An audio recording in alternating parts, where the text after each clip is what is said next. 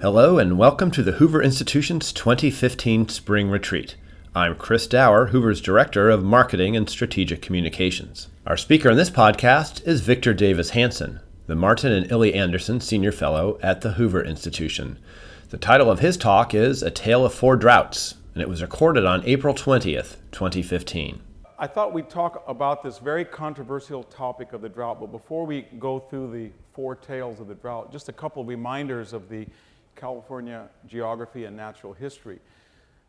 California has this unique situation in which 75 to 80% of the people live where 15 to 20% of the precipitation and snowpack accumulates. Now, I think you all like Eureka or Yuba City or Crescent City, but you'd rather live in San Diego.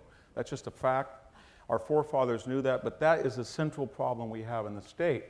People are living where there is no precipitation, and that's where the greatest agricultural area is too. The second thing to remember is there's been all this talk about, well, we may have a 200-year drought, or tree rings in the 16th century show that this may not be unusual. That's true, but we've only had record keeping from about 1870, and even the first 20 years weren't very reliable. There were rumors that there was a terrible drought during the Civil War in California, but usually we do have about 140 years. And we've had these droughts. Some of you remember the 1989 to 1993 drought. It was 4 years, not quite as severe as this one. Our water table dropped 40 feet. We didn't get any irrigation surface water for 4 years. I think you all remember the 76, 77 drought. I was a graduate student at Stanford and augmented my fellowship by spraying vegetable oil, green vegetable oil on people's dead lawns. That was in 76 and 77 for a gardener. I don't want to suggest that any of you would remember the 1939 to 29 to 34 drought. We talk about the Dust Bowl, but it was a terrible drought. I was looking at the snow records for Central Sierra in the Shaver Lake, Huntington area. It did not snow at all between 1929 and 31. 2 years consecutive, not a drop of snow. And there's photographs that are just shocking. And then we've had this pattern, in other words, of droughts. Now, the president flew out to Fresno and announced that the cause was climate change. But it hasn't heated up in 17 years, and there was no climate change in 1860. There was very little in 1929. He said that climate change had even caused his daughter to have asthma. I have a feeling it was more likely secondhand cigarette smoke and not climate change. But after he was in Fresno, he flew down immediately after pronouncing climate change and offering no real funding or promotion or advocacy for more surface projects. He flew down to Palm Springs and played on irrigated golf courses, announced he was very happy and flew out. So the problem is that these droughts are not unusual. If you look at the last 30 years, there's been on average more wet years than dry years. The final thing to keep in mind, besides the demography, where people live and the drought, is that there's an irony about the drought. The most hard-hit areas right now are the west side of the Central Valley, whose aquifers are much lower, or I shouldn't say aquifers, that's a misleading, water tables in general. In general, as you leave the Sierra in the center of the state and go to the coast ranges, the water table drops, sometimes precipitously, but not always. There's contours and different types of Corquinch subsets. There's all different labels of pockets where the water table varies, but in general, that's where the problem is right now. But this is where the irony comes in. One of the greatest aquifers in the world is in the Central Valley. What we're seeing right now is a cutoff of surface water for a variety of reasons, which we'll get into, which has created 100% reliance on pumping, which was never intended. Pumps were farmers' security blanket. They got surface water. Any surface water they didn't use went into recharge ponds. About every 6 or 7 years, or every 10 during a serious drought, they turned on the pumps. The water table over time was going down, but not precipitously. But they still have an aquifer. Where we are sitting today, the glass of water you had today only about 25% came from the groundwater. There is no real aquifer in the Bay Area. As we go down to San Jose, there's a little bit of an aquifer, but basically Hetch Hetchy supplies at least 50% of the water of the Bay Area. We get California Water Project from San Luis that goes into San Jose. We get Delta, Northern California, Central Valley Project. We get a little bit of the Russian River, but only about 20 to 35% is pumped. Now think of that for a second.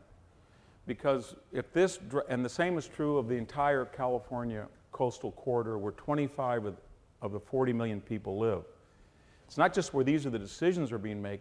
When people look at the valley and they see isolated farmsteads going dry, and I just drove up yesterday on Avenue 7, it's quite amazing to see a farmhouse, everything's dead and the people have moved out.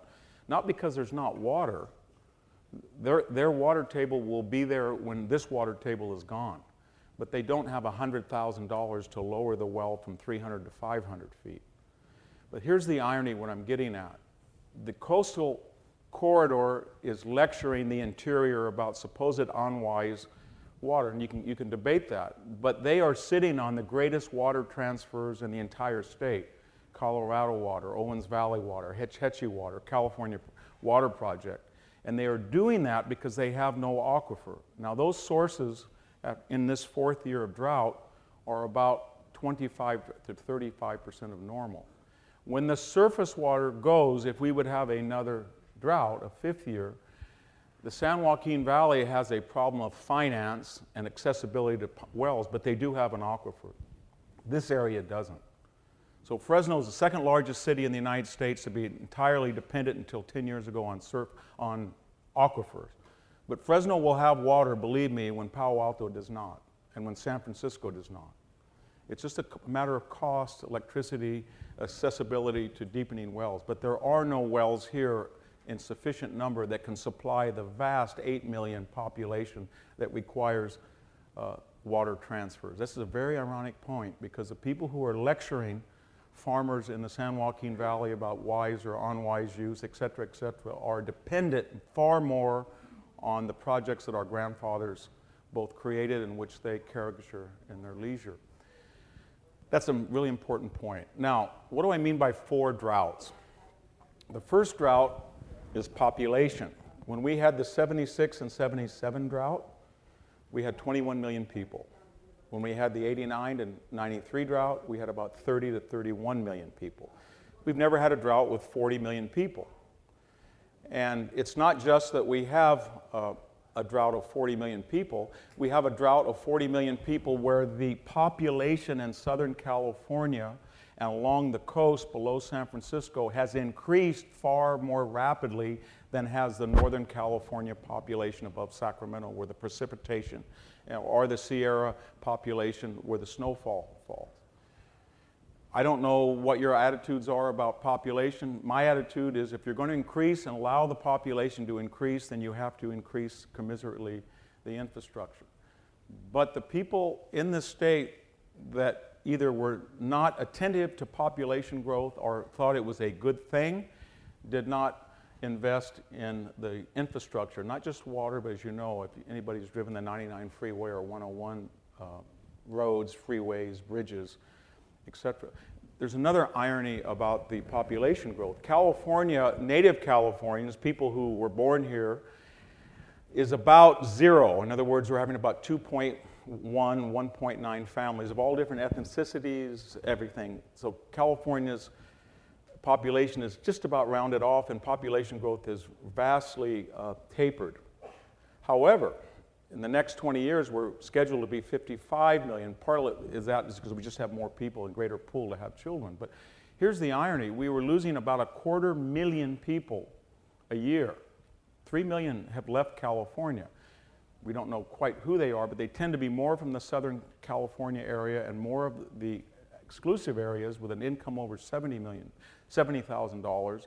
And that loss or that exodus has been made up largely 100% by immigration from Latin America and Mexico with incomes of a lot poor. This is important because the people who are leaving were our taxpayers. In other words, they had incomes that we really depended on. Only about 160,000 people pay 50% of California's income tax. We can't afford to lose any. As I speak, 26% of all Californians were not born in the United States. So it's a drastic demographic shift that requires a lot more social services to meet population needs. And yet, again, the story of the drought is one of irony. The people who thought it was a good thing, or that they were indifferent to the challenges of illegal immigration or legal immigration from Mexico and Latin America, were not as willing to create the infrastructure. So they pulled back on the infrastructure, they welcomed population, they created a tax system that was punitive so that we lost a lot of really affluent taxpayers. We brought in a lot of people who were poor, and we didn't invest in the infrastructure. Instead, we invested in social services. 7% of the budget used to be social services 30 years ago, 40 years ago, I should say, and about 35% was infrastructure. That's been reversed. That's one of the great silent aspects of this drought is population. This is a state of 41 million people, and the demography is much different, and the requirements on state services are much different than they were when we had the '76 drought. Second thing to remember, there's a second drought. Of course, as I said, it's a natural drought. It's dry, and we haven't had rain or snow. But here's what's ironic about this. If you look at rain tables in Northern California, we're only about 30% off. The Bay Area on February 10th was 90% of annual rainfall. But that's not going to help us because most of these places where it has been raining, not on average, a little below average, do not have adequate mechanisms to tap that for their aquifers. They don't have an aquifer. They have granite or they're in coastal ranges. Los Angeles depends, I think it's 16% on local sources. That would be pumping or reservoirs that come through rain. They could up that, but it's a city of concrete. So rain is not the key barometer. It's snowpack, especially in Northern California and the Sierra. And in terms of snowpack, we are seeing record levels that we have not seen, record levels of drought we haven't seen since 1929-30. About 5%, 10% of the snowpack is there. That's very key because it can rain 30 inches in San Francisco and it's not going to fill up the Crystal Springs Reservoir. That Crystal Springs Reservoir has to be filled up by Hetch Hetchy, and Hetch Hetchy can only be filled up by snowmelt. So when we talk about it's going to rain this week, it's really irrelevant. It might save the farmers one irrigation turn.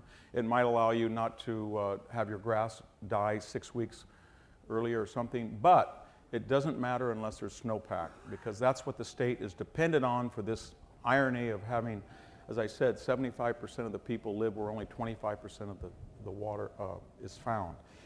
That's irony number two. Not only is it a population problem, but it's a drought that is more relevant in terms of snowpack and accumulated surface water than it is annual rainfall in any given place. And as I said earlier, there is an irony that the people who are making these decisions are far more dependent on imported water, despite all their protestations, for their daily survival than are the people that they're adjudicating and saying that you're not a wise water user. You can be a yokel like I am from Fresno, but believe me, I will have water when people in Palo Alto go dry. Just the nature of the aquifer in California. There's a third drought. And now we go into the most controversial and critical aspects of this drought, and that's the man-made drought. Whatever you think about the California State Water Project that really got going in the 60s, late 50s and 60s, or the Central Valley Project, that vast federal project, they've now merged in many places. They were absolute brilliant examples of engineering. The penstocks that go over the Grapevine have the largest lift in the world. Some of the California aqueduct supplies 25 million of the 40 million people today depend on that.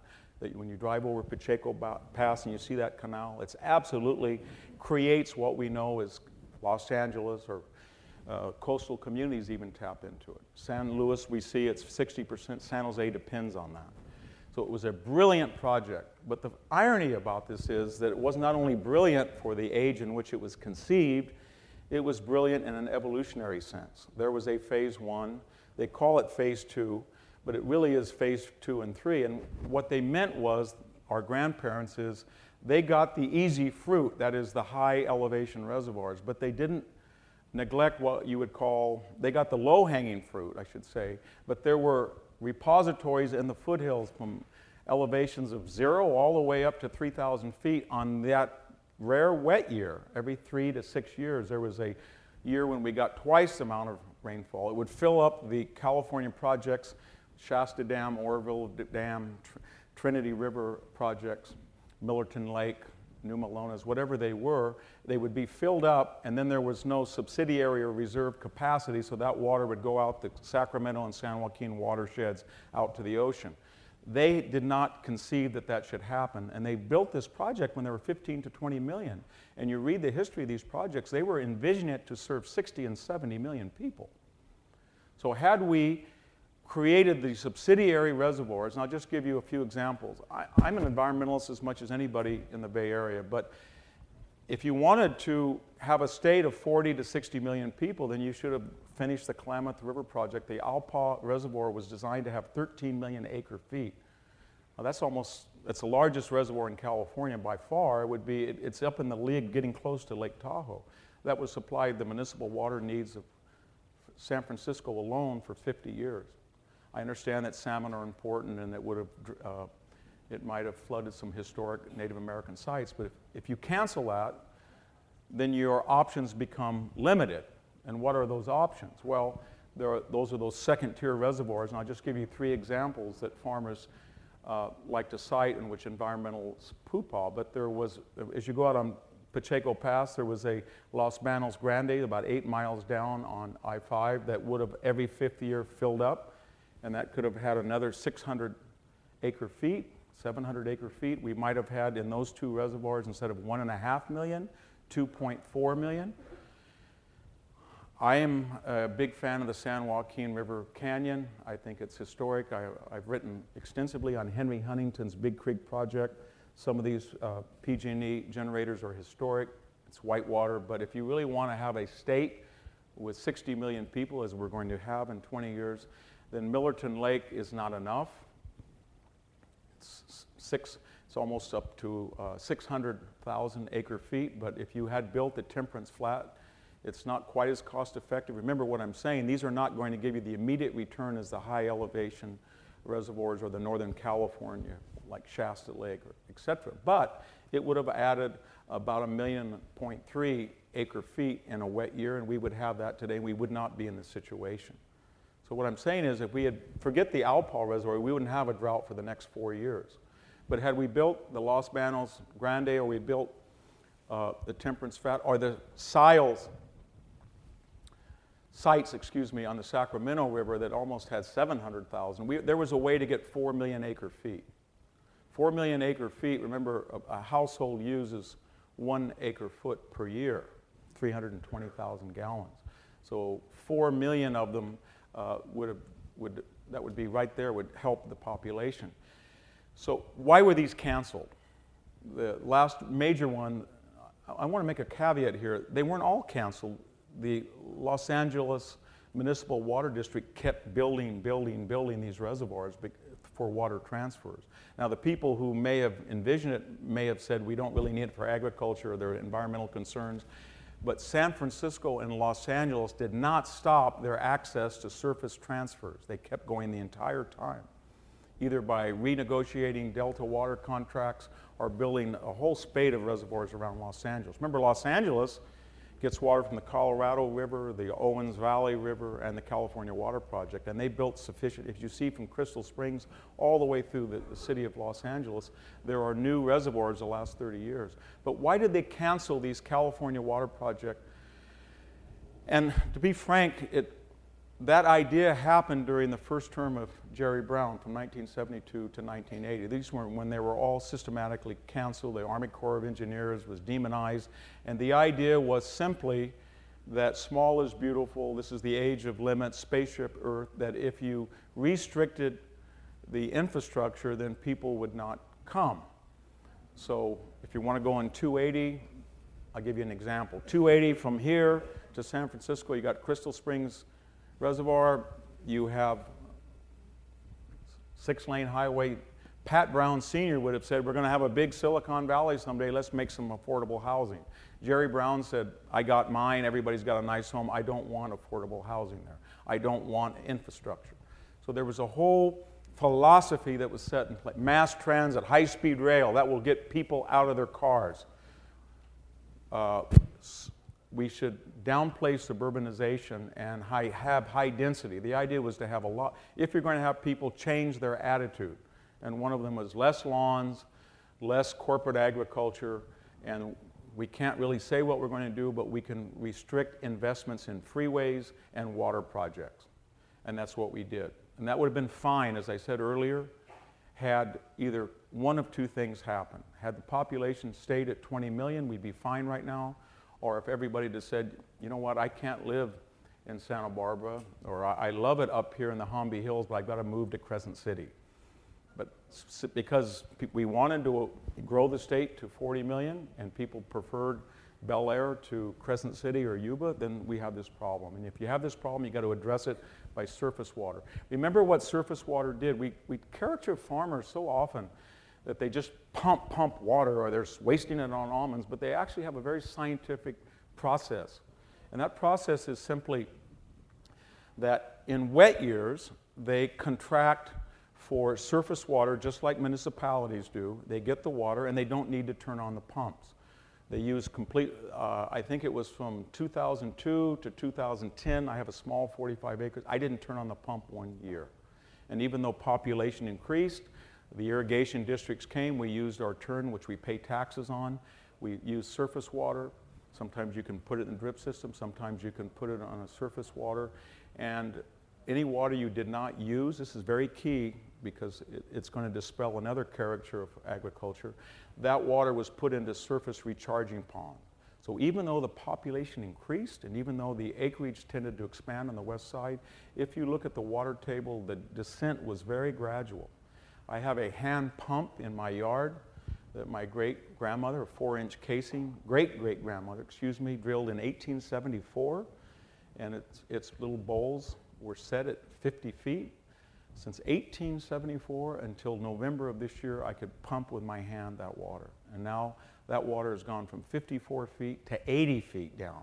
It's dropped 30 feet, partly because of extra pumping, and that's the key. So when you don't have surface water and you think you're doing the environmentally right thing, what you're really doing is telling the farmer, I'm intruding into your ecosystem and I'm going to disrupt it, and I'm not going to have it balanced anymore. And because you don't get surface water, not only will you have to pump and deplete the water table, the aquifer, but you're not going to have any mechanism to recharge it through surface water. Not all water that's used on the surface is lost to transpiration or evaporation or by the plant. Some of it goes into the water table. And one last, I gave a lecture not long ago, and an environmentalist tried to shout down and said, well, these farmers use surface water.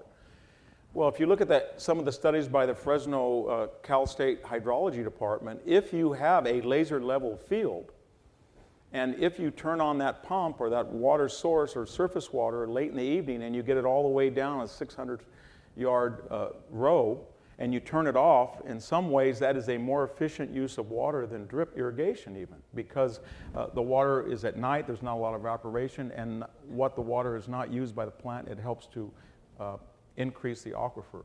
But if you're going to have very, very efficient agriculture with drip irrigation and a mechanism does not replace the aquifer, and you're not going to have discharge and you're not going to have surface level, then you're going to have a falling water table. It turns out, in other words, to simplify things, farmers were conservators.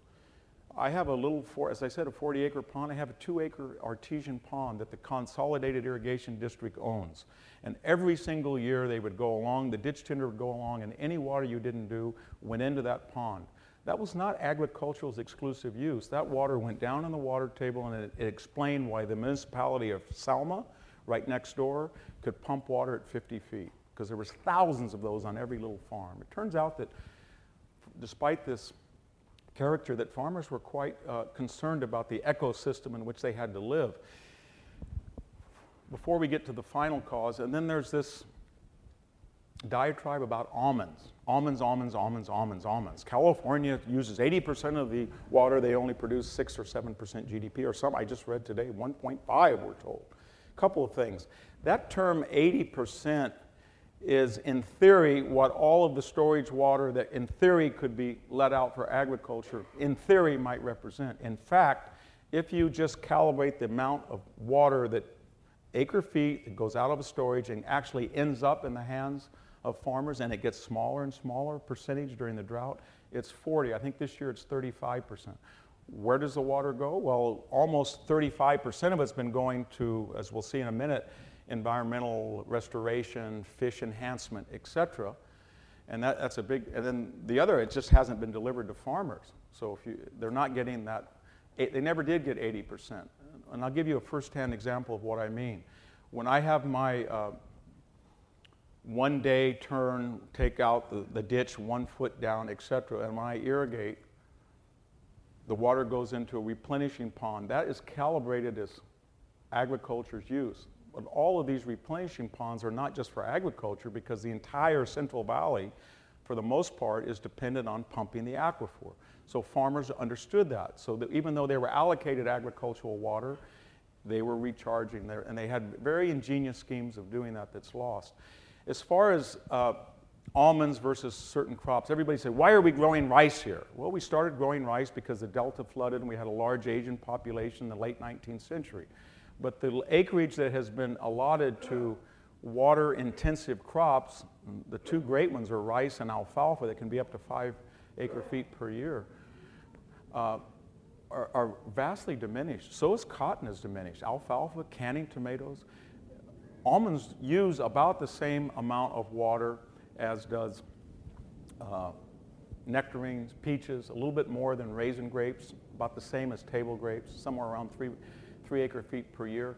Now, why are people doing that? Well, if they didn't grow almonds right now, I don't know what they do, because the return per acre is about 4 to 7 to 8,000, depending on the production and your cost of water. And that is giving them the capital to take the wells down from, in my area, 200 to 400 feet, and the west side from 1,000 even down to 1,500 feet, because it's very lucrative. Why is it very lucrative? Because the almond board has been very successful in creating altered almond peanut butter, almond milk, almond everything, and it's very popular in Asia that has the capital to pay for it. And so people are obviously, if you are going to grow sun-made raisins and you want to make 1,500 an acre, or your soil is better fit for almonds and you want to make 6,000 acre, then you'll be able to lower your pump and continue to be viable. It's not that everybody said, I want to be greedy. It's just that, where am I going to get the capital to allow me to continue in a drought? But almonds really do not take much more water than other crops. Where the controversy lies then is on the west side, which used to be 100% dependent on imported water. And over the years, that water has been insidiously and gratuitously often taken away. And so people on the west side decided that in the old days, when they were farming cotton or alfalfa or beets or carrots or whatever the particular row crop was, broccoli, they could just shut the whole thing down and let it be fallow. But as the water delivery started to be curtailed and the prices of almonds started to climb, a lot of that acreage was transmogrified into pistachios and almonds, and they represent a capital investment, even as their allotments were cut back on surface deliveries. So now when you talk about, well, some land's going to have to go out of production, and it has to be almonds. Well, almonds didn't take any much more water than alfalfa or cotton, but when you take an acre of almonds, you take out and destroy about anywhere from $15,000 to $30,000 an acre in investment, permanent investment. And that's where the acrimony starts in. Most of the farmers would be willing to cut back acreage and take their losses on a capital basis each year. But when you tell them you have to destroy your capital, it takes 3 to 4 years to come into production when you get no return, because we've decided to use your water, either we didn't provide the water we promised or we're going to divert it something else, then you're talking about a multi-million-dollar transfer. As far as the 1.5% or 2% GDP, there's a couple of things to remember. Is that agriculture is booming. Whether you and again, it's hard to know whether it's a $45 billion economy, boosted economy, or 75 or 80 if you count subsidiary industries. If you're an environmentalist, of course, every drop that leaves a reservoir that was supposed to go out to the ocean now is farm water that you use for salmon. And if somebody's working at a box factory, or somebody's working at a tool company that fixes flat furrows, then they're not part of the agricultural economy, but they are. So part of it is that we have $1 trillion Silicon Valley economy that's warped the percentage of contributions, but let's make no mistake about it. Agriculture is still very important to the economy. And one other thing is, this percentage basis that you take this percentage of water and you give back this percentage of GDP is not quite the whole story. We could do the same thing with penicillin. We could do it with insulin. That we use so much money, but they don't save very many people, or cancer-causing drugs. When I hear environmentalists say that, I want to say to them, well, how about all of these gene tech companies that are trying to cure lymphoma or leukemia? What's the cost effectiveness of that? Let's just shut them down because they don't produce that much GDP. So as far as I know, I have never been able to drink an iPhone. And although I'm very dependent on iPads, I can go for the next 2 years without a computer. Believe me, I can. I can go without an iPhone. I can certainly go without Facebook.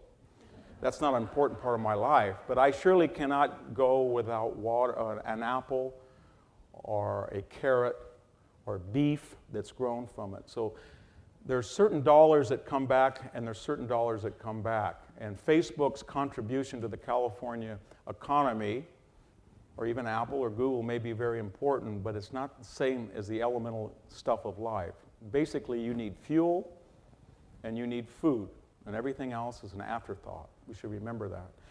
And finally, we get into the fourth tale, and the most miserable and tragic and depressing of all. That is, had we kept 20 million people, we might have survived. Had we not transferred the population or settled the way we did, we may have survived. Had it not been a natural drought, we might have been okay. Had we built these reservoirs that I touched upon, we would have been okay. Even then, we would have survived. However, there came, through Endangered Species Act lawsuits, as early as 2004 and 5, and even earlier than that, there was a gradual diminishment of the allotted contractual obligations to agriculture from these reservoirs. Now before we go into this, just think a minute of the conceptual logic behind this. These are people who oppose the idea of reservoirs to begin with. They even put on the ballot that they wanted to shut down Hetch Hetchy because they thought it would be unnatural. If they blew it up in 50 years, it would look like Yosemite Valley. Promises, promises. They didn't do that. I wish they had them, because then this drought would have affected them far more quickly. But nevertheless, these are people who oppose the concept of reservoirs, but then once the reservoirs were there, they said, I don't like the 4 original purposes, aims, objectives of these reservoirs. Hydroelectric, that was 1. Recreation, that was 2. Flood control, and let's be serious. There's been more wet years and below wet years in the last 30 years. And when I was a little boy, my father told me that the Reedley Bridge was washed out by the Kings River. Pine Flat was not a place to go boat, or was not just the Haas hydroelectric project. It was to stop flooding, and they served that purpose quite well. And then there was a 4th use: recreation, hydroelectric, flood control, and agriculture. Nobody in the right mind that was an architect of the California Water Project or Central Valley Project said, we are going to take these unnatural reservoirs that we detest, and because of them, we're going to create an artificial ecosystem where we can control the flow by diverting it from agriculture down the San Joaquin River and its tributaries, the Tule River, the Kings River, or the Stanislaus River, and we will create a 19th century landscape, which, by the way, would have probably been impossible in most years of the 19th century, when, for example, without dams on the Kings River, Tulare Lake flooded, the Kings River ran dry in August, and the salmon was caught. Didn't get quite up to where we want him to get up now.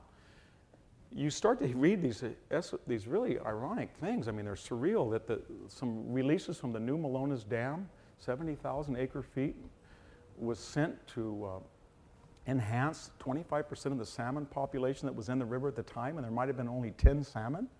It's just incredible. And then in 2005 and 6 were these massive 1 million acre releases.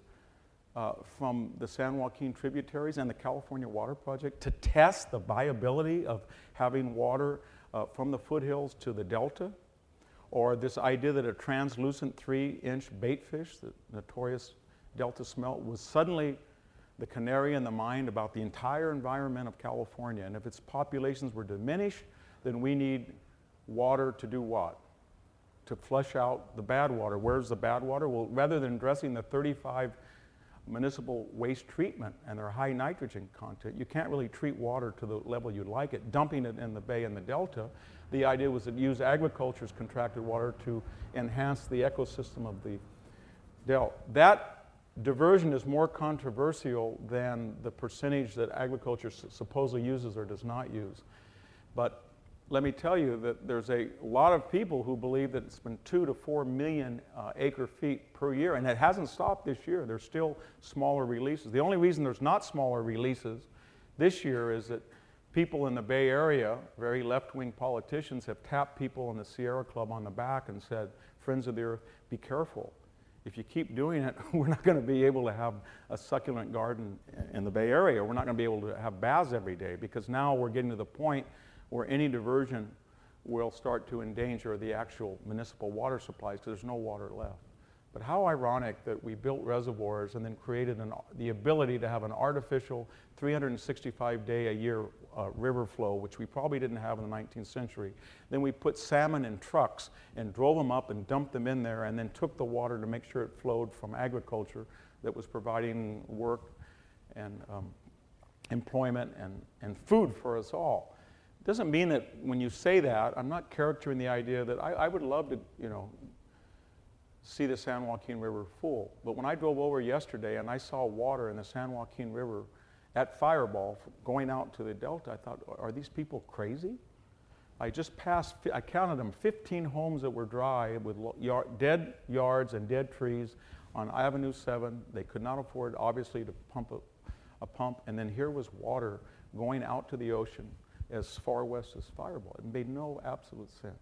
Or did it make any sense? And let me just conclude, why do we do this? And why we do this is a political problem. And it's Joel Kotkin had a good article on theater. I've written 3 or 4 articles. I can't write anymore because it's sort of beating a dead horse. But we do have a coastal corridor from San Diego to the Bay Area who's not subject to the ramifications of their own ideology. So on a number of issues, high-speed rail, it sounds like a great way to get people out of their carbon-polluting cars. We'll put them all very egalitarian. We're all equal. We all get on a train to go down to Los Angeles. But we just don't want to put it in Palo Alto to San Francisco because it's dirty and dusty and noisy.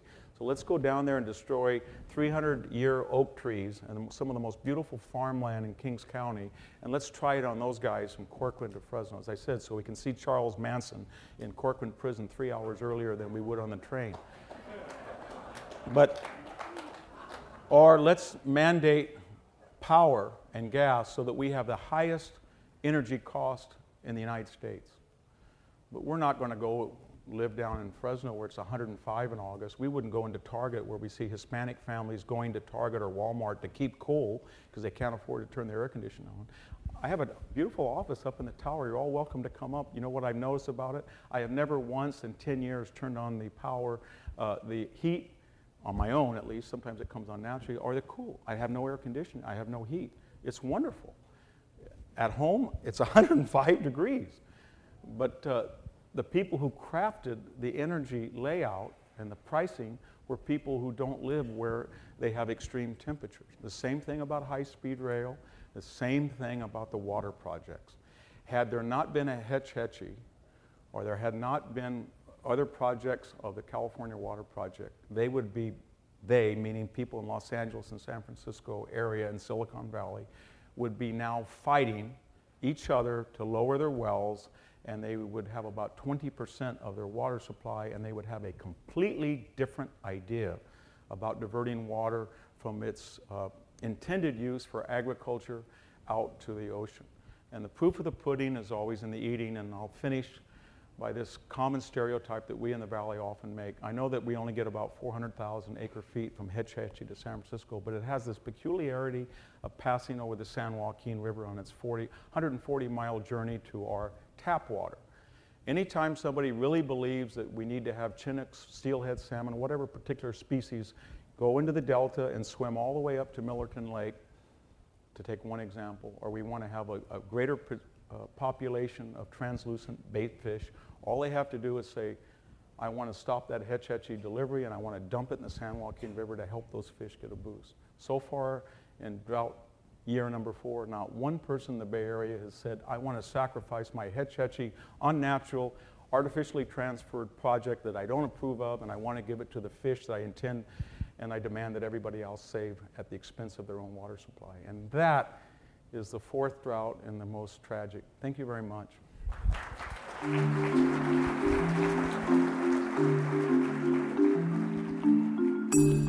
For more podcasts and chartcasts from the Hoover Institution, please visit hoover.org or Hoover's channels on iTunes, iTunes U, and Stitcher. I'm Chris Dower for the Hoover Institution. Thank you for listening.